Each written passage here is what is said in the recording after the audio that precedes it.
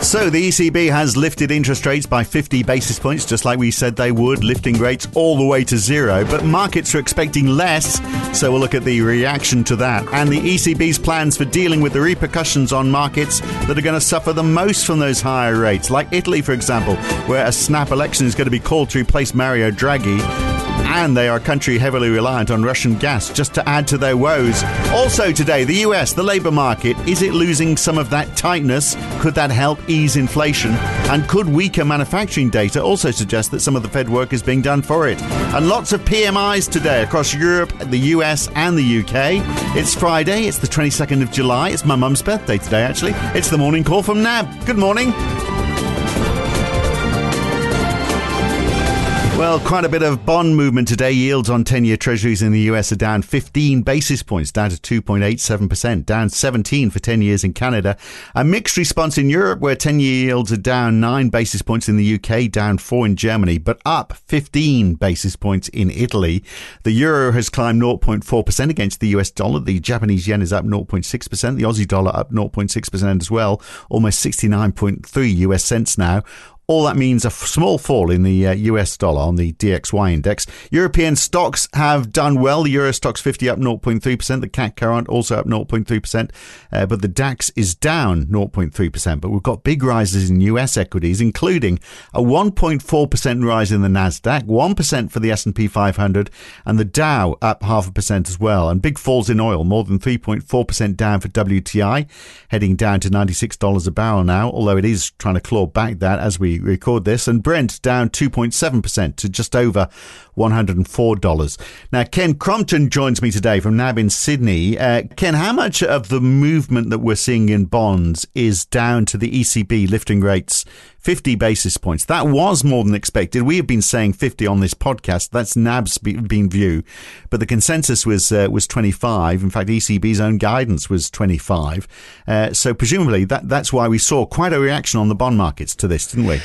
Yeah, that larger than expected move from the ECB did generate a spike in yields at the time that the 50 basis point hike was announced. So 10-year bond yields in particular jumped 10 basis points. And over the course of the day, a lot of that was taken back pretty quickly. But the move there in 10-year yields wasn't so much anything to do with Europe, but more came out of softer data in the US, which I guess we can touch on in a little bit. That came out shortly after the ECB announcement. And at the end of the day, we've been left with a sharply flatter curve in Europe. So we've got the two-year German yields are up about 5 basis points, the 10-year down 3, which is what you'd expect from a larger than expected move from a central bank. But I guess the question is how far they're going to go now, because this move takes them all the way up to zero. Which means they are a long way, obviously, behind the Fed, or even, nearer neighbours as well. So presumably, the question is now, where do they go next? Another big hike. They've got quite a bit of catching up to do. Well, I mean, one of the reasons why they've elected to go 50 basis points this time is to get a bit of front loading in. I mean, obviously, as we well know, the situation in Europe has a lot more uncertainty, just arising out of the gas supply from Russia into Germany or into Europe more generally. So by getting 50 basis points in now, that effectively gets a little bit of front loading done, and I guess is going to allow the ECB a little bit more, maybe not necessarily headroom, but certainly if they do run into uncertainties with gas supply coming into winter, then at least they've got a little bit of rate hikes under their belt. I mean, we've seen the Nord Stream 1 came back online yesterday at roughly the amount of capacity that was running beforehand, so at about 40%. But with this sort of constant background of threats or cautions, maybe they're not threats, but cautions from the Nord Stream operator, or from Gazprom, as well as from President Putin, that if some more parts don't arrive, then that pace could slow off again. Yeah, exactly, so, it is a big worry, isn't it? So those flows, by the way, the numbers I've seen, oilprice.com, saying it's around 21 gigawatt hours today compared to 70 back in June, and then when they cut supplies, it was reduced down to 30. So it's below that even, and we've got the EIA warning Europe there's got to do more to cut supplies. They say that the 15% cut that they are proposing, which is sort of only a voluntary thing anyway, they're saying overnight that if the bloc waits and fails to adopt a more coordinated approach once we get into the winter months, the measures that they will have to do will be more drastic. So, I mean, there's a lot of downside risk in all of this, isn't there? And obviously, as you say, the gas, particularly, what's going to happen to gas in winter, and how markets react to that. That's still a big question mark. I mean, I'm just wondering whether that risk is factored into markets currently. Hard to tell. Yeah, it's very hard to get a good feeling of where implied pricing on something like those events are. I mean, certainly, the market has sort of continued to price in a fairly aggressive path for the ECB going forward, with good chance of another 50 basis point hike in the price for the next meeting in September, and then a decent chance of rates getting up towards sort of 1.5 or even higher by mid next year. So at this point, the market's sort of pretty confident the ECB is going to be able to keep going. But I guess if you compared that pace of hikes in a relative sense to what we're seeing from some of the other central banks that aren't quite as close to this action, like for the Fed, for example, you're right. That pricing is fairly modest. So given the inflation issue there, the ECB pricing is certainly taking the more cautious route, which I think is definitely founded based on these risks that we've talked about. So it's a little bit in the price, but certainly from day to day there is room for a significant amount of volatility. And I think the actions at the moment show that the gas supply, or the way that Putin has his hand on that, it's going to be a bit of a slow drip and a bit of uncertainty. Yeah, and Putin's doing very well as well. I was reading a press report today that while Joe Biden has got COVID-19 and is sort of like having to not stay in bed, he's working apparently, but he's not entirely well. I read a report that Vladimir Putin, there were reports that maybe he's got cancer. He's been seen out and about, and he's quite well, apparently. So we can forget about that being the end game for all of this. Let's talk about Italy, though. And, actually, before Italy, just generally, all those nations, as those rates go up, obviously there is the danger that we are going to have this fragmentation, this heavy debt in southern Europe, and what the rising rates are going to do there. So the so-called Transmission Protection Instrument, as it's now called, or the TPI, if we want to save time, that's been announced. They're not jumping into it, though. Though it was fairly light on detail, wasn't it, really? Yes, I think that's that was always the key area that the market was going to be concerned about, that obviously there's been a lot of headlines that this tool was coming. And what we've gotten overnight arguably didn't provide a huge amount of detail on the sort of boundary conditions for the program. I mean, the size of it was said to be, effectively unlimited, but the conditions for which it's going to be implemented are very vague at this point. Is it about an absolute level of spread? Is it how fast the spread is moving? Is it about volatility? We know that the actual mechanism is going to be secondary market purchases of of affected bonds. So I guess Italy's the one getting the headlines at the moment, but obviously it's going to apply to sort of those other peripheral European bonds like Spain and Portugal as well. And also, there was a little bit of detail given on the conditions that will apply. So, you've got to be within the EU fiscal framework. There's got to be, you've got to be in reasonable, sensible macroeconomic balances, they've said. Got to be fiscally sustainable and have sort of other good macro policies in place. And I think one of the questions for Italy in particular is, given the political backdrop, Prime Minister Draghi has now formally resigned, a lot of the ECB or the Eurozone's formal, fiscal sustainability and macro guidance are suspended during COVID. But if those were to be re-implemented, would Italy actually comply with all those? That's I guess the unknown. So would Italy even be eligible, if all the normal rules applied?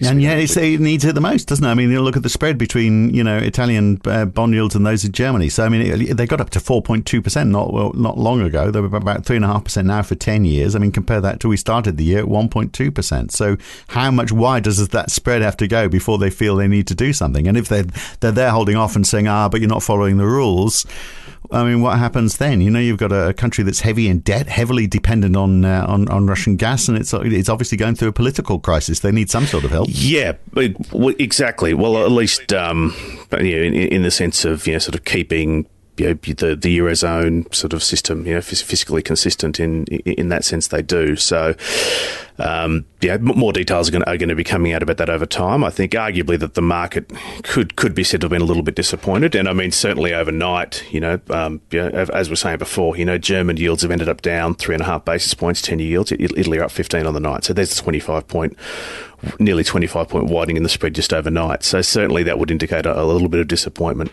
by the market. But it just sort of needs details to be seen. You sort of get the impression that sort of maybe the ECB's been a little bit, maybe they've been forced to put this out there a little bit earlier than they wanted to, or the details not quite worked through. But I guess we'll see how that how that's going to work out over time. Well, the situation's changing fast, though, isn't it? Really, you do get the sense that we are driving towards a brick wall without arguing about when we're going to put our foot on the brake.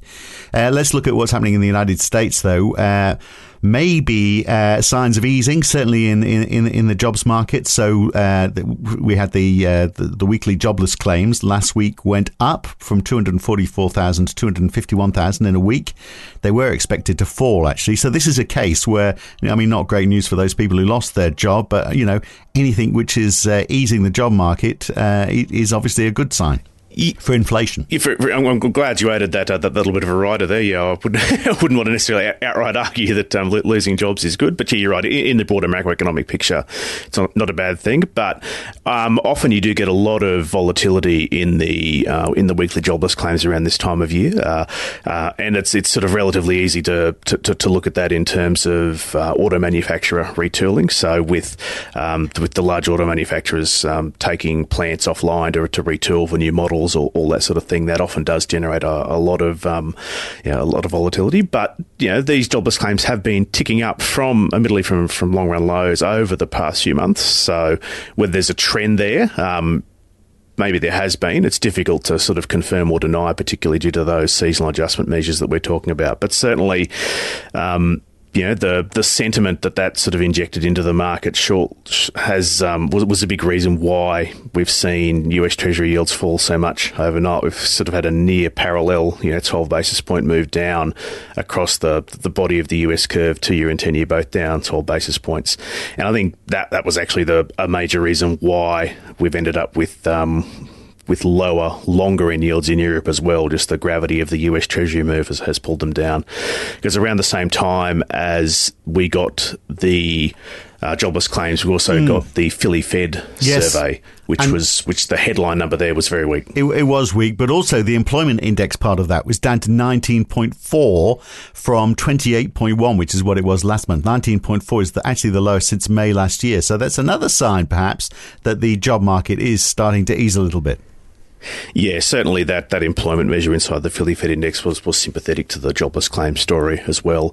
And I mean, some of the other detail in there too was notable for the signs it's showing on supply chain stresses. So, some of us, supply deliveries, big drop in that index, down 20 points, and a drop there means that sort of supply deliveries are happening faster, and also the order backlog measure was down as well. So, arguably there are demand side factors probably at play there as well, but certainly, maybe sort of rapidly increasing delivery times, lower order backlogs. Maybe we're sort of swinging around a little bit on some of these supply chain issues, and maybe the issue is going to be a supply glut relatively soon in some sectors. And of course, we have been hearing sort of signs of that with some retailers talking about high stock levels and those sort of measures. So the Philly Fed numbers there are consistent with that as well. They're getting the stocks in just as people can't afford to buy the stuff. You'd expect this though. After what we've been through, it is going to be swings and roundabouts for a while, isn't it? Well, exactly. I mean, the response to being drastically short of goods to sell for a period is potentially going to be to sort of overswing on the other side, and maybe that's what we're going to see. I mean, interestingly though, the CapEx intentions measure in that survey as well was very weak. That was at a 9-year low. So, they can sort of tie that into sort of softer business confidence as well. And I think that overall story was really the major thing for bond yields overnight, and that's why they've ended up so much lower across the US and even in Europe. Even though you've had that surprise rate hike, as we said, we've got yields lower across the curve. It's sort of that soft outlook is definitely weighing more on the markets overnight than anything else. And curiously, equity is doing really well in the United States. I mean, it's largely because of a rally in tech, and a big chunk of that is because Tesla, their latest quarterly earnings revenue was up 42% on the year before, and their shares are up 11% this morning. So that's perhaps dragged the rest of the market up a little bit, but it's been up and down, hasn't it? It's hard to read the equity market right now because it's almost like one day up, one day down. Yeah, the value hunters seem to. I mean, equities did slip away quite dramatically with that weak data we've just been talking about, but then have recovered through the afternoon. So I mean, other news from yesterday: New Zealand's balance of trade fell back into deficit. No great surprise there. I mean, their credit card spending is up a bit, 3.5% year on year, from 2.3% for the year to May. No surprise for the Bank of Japan. I'm sure you'd like to talk about that, but we haven't got time.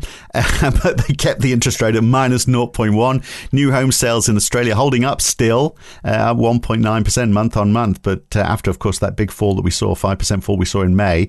And as you say, today it's flash PMI day, manufacturing and services, PMIs, France, Germany, the Eurozone, the UK, the US. This really is the one-day snapshot of how economies are doing. And it's not just those top line numbers we want to look at. It's those new orders, those employment numbers, those delivery times, so we can see how companies are coping with all those supply chain problems. This really is a good opportunity to see how they're easing around the world, isn't it? Yeah, certainly. Or otherwise. Well, certainly the expectation is generally that that there is going to be an easing. I think the consensus forecasts for the headline numbers are almost universally for sort of further modest declines in those measures. They're there, and the exception actually being sort of the US services PMI, which is expected to be unchanged, but everything else is sort of either